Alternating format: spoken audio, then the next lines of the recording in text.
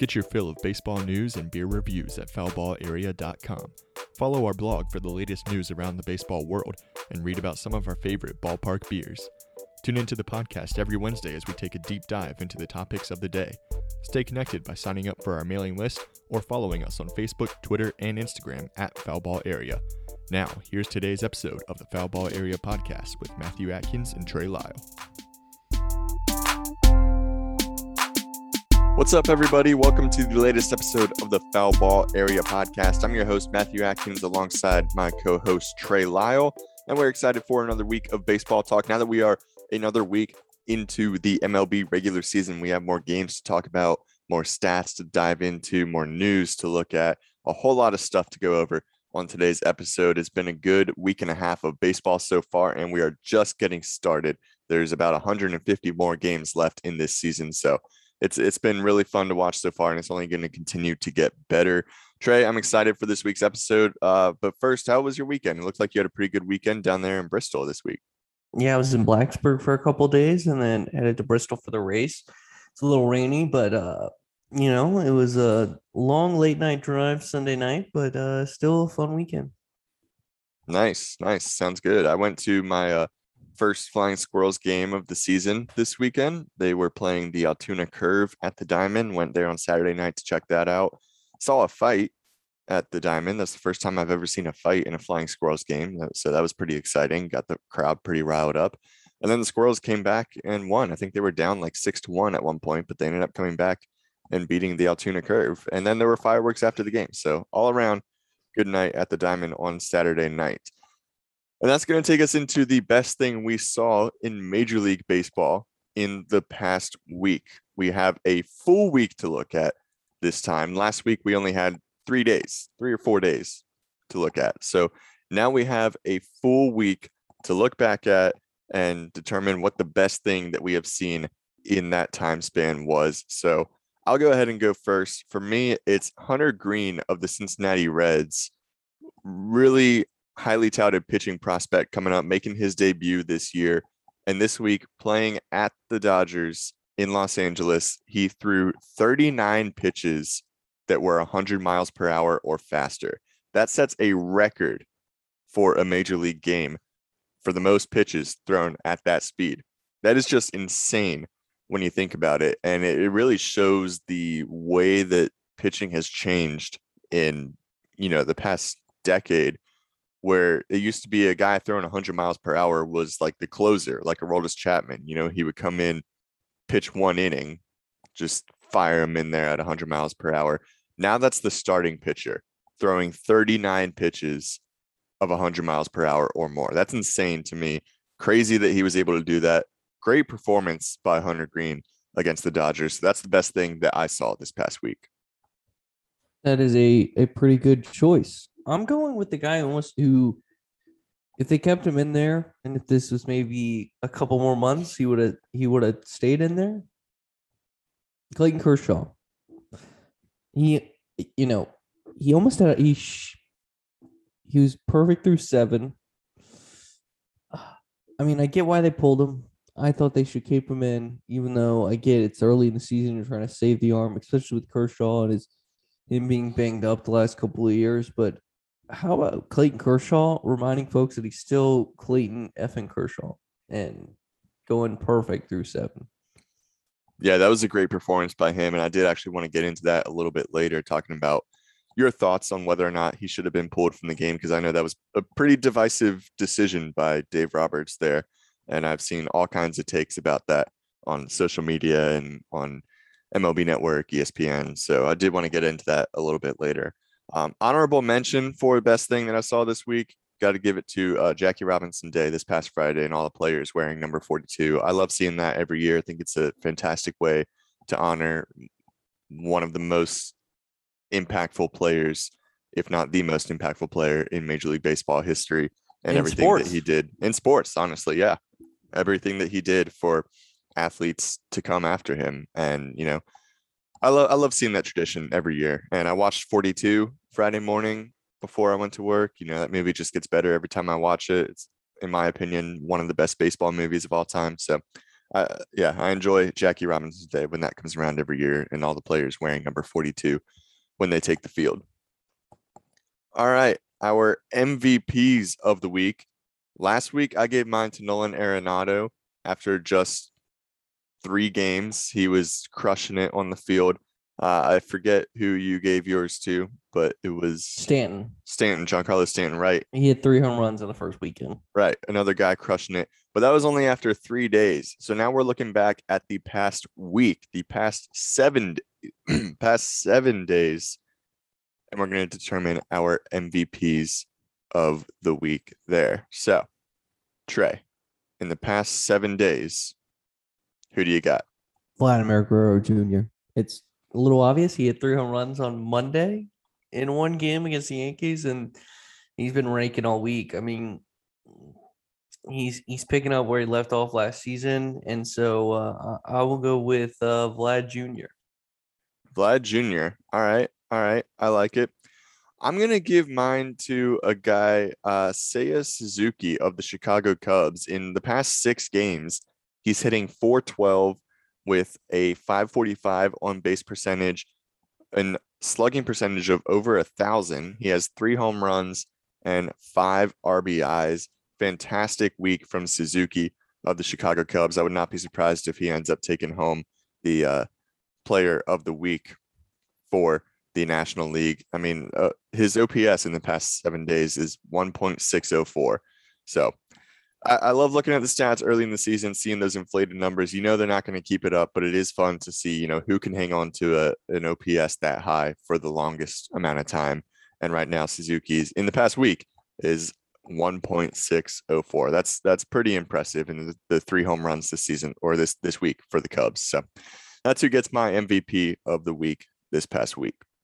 But there have been a lot of good performances. Like you mentioned, Vladimir Guerrero Jr. had a great week. He's just been hitting home runs left and right. Ozzy Albies for the Braves actually had a pretty good week. He hit, I think, 4 home runs in 5 games. So good to see him starting to heat up, even though they lost against the Padres on Sunday Night Baseball last night. I did not watch the K-Rod cast still. I just couldn't bring myself to do it. I was just watching Karl Ravech and David Cone and Eduardo Perez on the traditional Sunday night broadcast. Ohtani gave his bat CPR and hit 3 home runs since then, and it seems to be back into form. That is true. That is true, yeah. Mike Trout's hurt again. But yeah, not as he got hit by a pitch in his hand, but he seems to be it's day to day. So he might miss a game or two. He'll be fine. That's unfortunate. And you know, this is something I've been seeing a lot of recently is people talking about Mike Trout and how fragile he is and how he's just injury prone. And I don't think that's exactly true. Like, yeah, he missed most of last season. But before that, he wasn't really a guy that you would think of as getting injured all the time. I mean, I don't know where this idea came from other than last season, because if you look at his previous seasons and the amount of games that he's played in 2020, which was only a 60-game season, he played 53 games. In 2019, he did get injured at the end of the year and missed the last month or so of the season, but he still played 134 games in 2019. So, you know, if he missed the last month, then that's all he missed that year. In 2018, he played 140 games. So it's not like he has a real history of missing significant time. Last year he did. He only played 36 games last year, and that was unfortunate.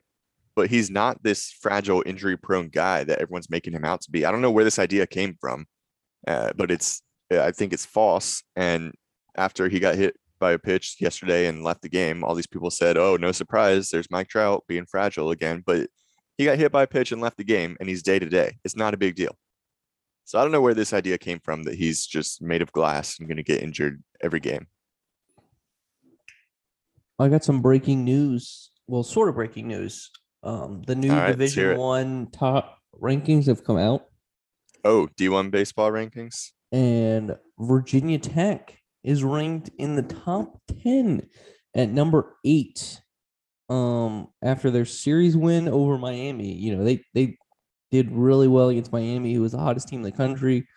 Tennessee still at 1, Oregon State 2, Oklahoma State 3, Arkansas 4, Miami 5, Southern Miss 6, Stanford 7, Virginia Tech 8, Texas Tech 9, Texas 10, UVA 11, Gonzaga is actually 12th. That's pretty interesting. So, how about that? The Hokies, hottest team maybe in the country. That They've been is on it. pretty impressive. They are number 8. I would like to know. Virginia Tech softball got another series win against UVA, and they're ranked third and second in the two polls. So, two teams in the top 10 on the Circle and Diamond for the Hokies is pretty exciting for our alma mater.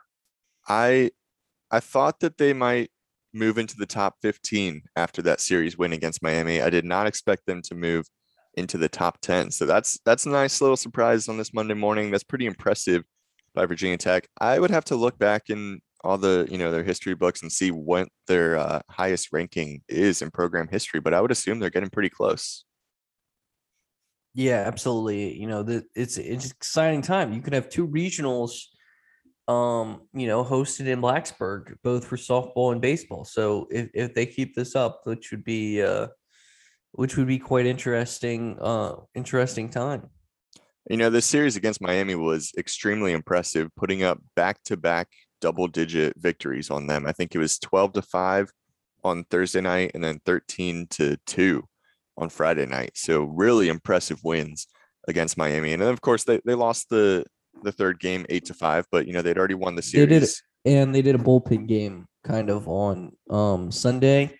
And if you want to see the weakness of Virginia Tech, it's their depth in pitching. So it makes sense to why they did why they dropped that game. But in college baseball, in softball, your goal is to go 2-3 every weekend, and you'll make the NCAA tournament. And Virginia Tech has done that, and that's pretty good. Yeah, great season so far by the Hokies. Hopefully they can keep it up. If they could host a regional in Blacksburg, that would be amazing. All right, let's get into this Clayton Kershaw situation because you brought it up, and I do want to talk about it. He had, like you said, a perfect game through 7 innings, and they pulled him because of a pitch count. And his pitch count was only at 80 through 7 innings. But, that was the limit they had set for him. And they didn't want him to go any further than that. They didn't want to risk injury. I personally don't have a problem with this because they had a shortened spring training. And so you got to be more careful than usual with your pitcher's arms because they're getting into real game situations a lot quicker than they usually would. And yeah, a perfect game would be cool. And it's a great accomplishment. It's historic. But it's one game, and then you move on, play the rest of the season. You play to win a World Series.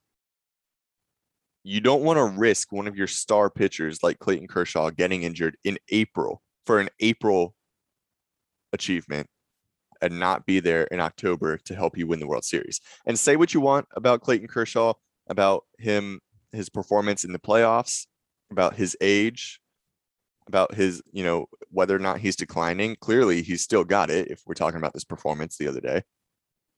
Yet they need him on this team to help win throughout the season and in October.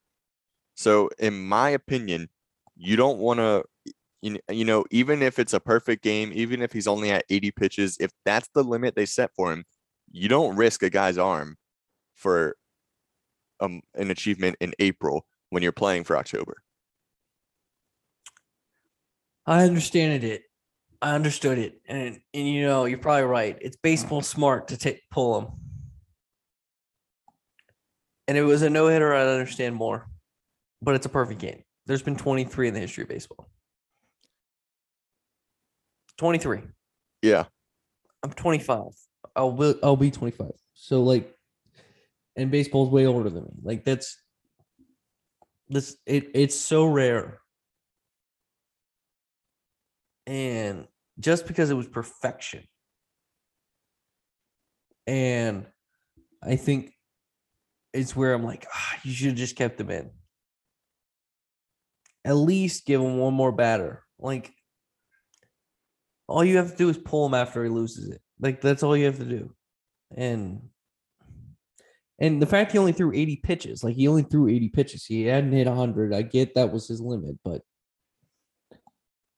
it just is kind of kind of feeling. I understand it, and you're right. It makes baseball sense, but the human part of it, and it's Clayton Kershaw, who's the pitcher of this generation, and he's, you know, not in his prime anymore, and he's throwing. I mean, he looked incredible, and he's throwing just great stuff, and he has a perfect game, and he might never get this close again, and that's the hard part about it. Yeah, I can see both sides, but I don't know if they did leave him in and he gets the perfect game, but he injures his arm along the way. Then you look back and you don't have him the rest of the season, but you got a perfect game in April. Is that worth it? No, I get it. Like I understand that. It's just like it's a little disappointing because it's the perfect game, and it was 7. Like he only needed to face 6 more batters. Yeah, I would be interested to know the discussions they had because 80 does seem like a little bit of a low pitch count. Granted, like I said, they had the shortened spring training. They don't want to rush into anything early in the season, but 80 does seem a little bit low for a pitch count. You would, generally the number is 100.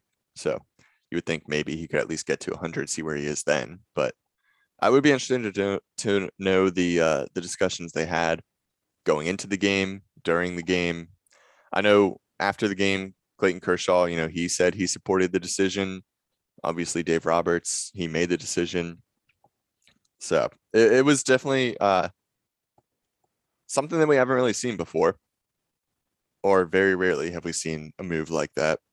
But that is the way that baseball is these days. You play to keep your pitchers healthy and risk losing a big personal achievement like that because it's all about playing for October, keeping the guys healthy. Yeah, you're right.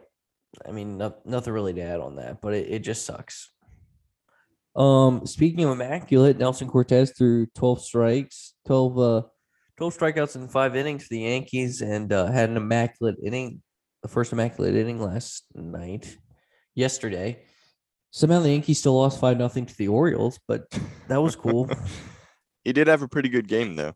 Yeah, he had a shutout, and then the bullpen, which gave up, But anything else that caught your eye this week?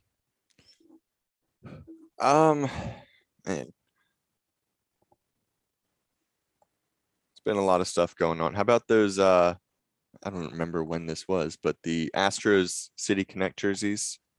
Oh yeah, that was before our episode. They stole their idea from UCF. So Yeah, what I haven't seen UCF's version of that. UCF does a spate for football. They do a spate every year. It lasts like 3 or 4 seasons since they became good. They dedicate 1 week to a space themed jersey. So the Astros stole their idea by going with Space City on their City Connect jerseys. I mean, more space stuff happens in Orlando than it does Houston or the Florida area. So yeah, that's probably true. They don't look the exact same. I'm just saying the space theme was stolen. So, Houston's cheaters once again. I like them. I think they're a good look. And yeah, we still they're fine. A few more City Connect jerseys coming out later this year. So they should have done an homage to James Harden or something, like the 2 for 26 or whatever. Did I say that? James Harden, paying tribute to James Harden on their baseball jerseys. Yeah, should have done that. He did so much for the Rockets. All right, looking at the schedule for this upcoming That's someone who week. should have cheated. Here's what we've got on tap this week around MLB. We got an NLCS rematch. The Braves and the Dodgers start a series in Los Angeles tonight. It'll be Huascar Ynoa on the mound taking on Clayton Kershaw. So that'll be something to keep an eye on. The Giants and the Mets also starting a series tonight. The Mets have been surprisingly good so far. And the Giants have been good as well. They're 7-2 as of right now at this point in the season. And then later on this week, we get the Blue Jays and the Red Sox. Actually, when does that start? Yeah. Later on this week, we get the Blue Jays and the Red Sox starting a series on Thursday. And then Sunday night baseball next week will be the Brewers and the Phillies on ESPN. Ozzie Albies was mic'd up on Sunday Night Baseball last night for the Braves, and the way they've been doing it after the player is done with their mic'd up segment, they ask him who he wants to nominate for next week, and Ozzie Albies nominated Bryce Harper. So I guess we'll get an on-field interview with Bryce Harper next week on Sunday Night Baseball if he accepts that nomination. How do you feel about these mid-game interviews where they're talking to the players while the game is going on? I like it. I think we've always talked about miking up baseball players, and if this is the first way to do it, I think that would be really cool. I mean, I think players should be mic'd up, and similar how they do it in football and they do it in basketball. So I like it. I think it's cool to have players mic'd up and you go back and watch and listen to the video later and replay it. Having them mic'd up and with an earpiece so they can hear the broadcasters and so that they can have an interview during the game. I didn't like it at first because it's like they're playing the game and the broadcasters are talking to them. It seems like it would be distracting. What other sport would you see this in where guys would be giving an interview while they're playing their game? You wouldn't see that in any other sport. But for some reason in baseball, they're like, oh, yeah, let's just talk to the player while he's trying to focus and play. So I didn't like it at first, but now I kind of like it because it does give you another level of access and insight into the game. And it's cool. It was cool last night listening to Ozzie Albies talk about, the decisions they're making, how they're going to decide, when to shift, how to play each player. So it was cool, but I still just don't really like the general idea of, it just seems like it would be distracting to the player while they're trying to focus. But I don't think my opinion is going to stop it. No, it will. ESPN listens to our podcast. It's like, Matt Atkins said this. We're canceling that. Shut it down. Shut it down the week before Bryce Harper gets it. That was my plan all along. Your favorite person in the whole wide world. We don't need to hear any more from him. I know what I'm getting for you for your birthday now. Oh, gosh. Are both our birthdays are next month? Yeah. 25. So, let's not get into that. So that's the Foul Ball Area podcast. You got anything else? No. All right, cool. That's the Foul Ball Area podcast. As always, please like and subscribe wherever you get the podcast. Leave us a 5-star review. You can tweet at us, Instagram, whatever you want, at Trey Lyle VT, at Matkins in the News. Give us your thoughts on the first week and couple days of the baseball season. Maybe you got something about college baseball, a team to look out for coming up as the playoffs approach. Same thing for softball. As always, thank you so much for listening to this episode of the Foul Ball Area podcast. For Matthew Atkins, I'm Trey Lyle. Have a great week, folks. See you next Monday.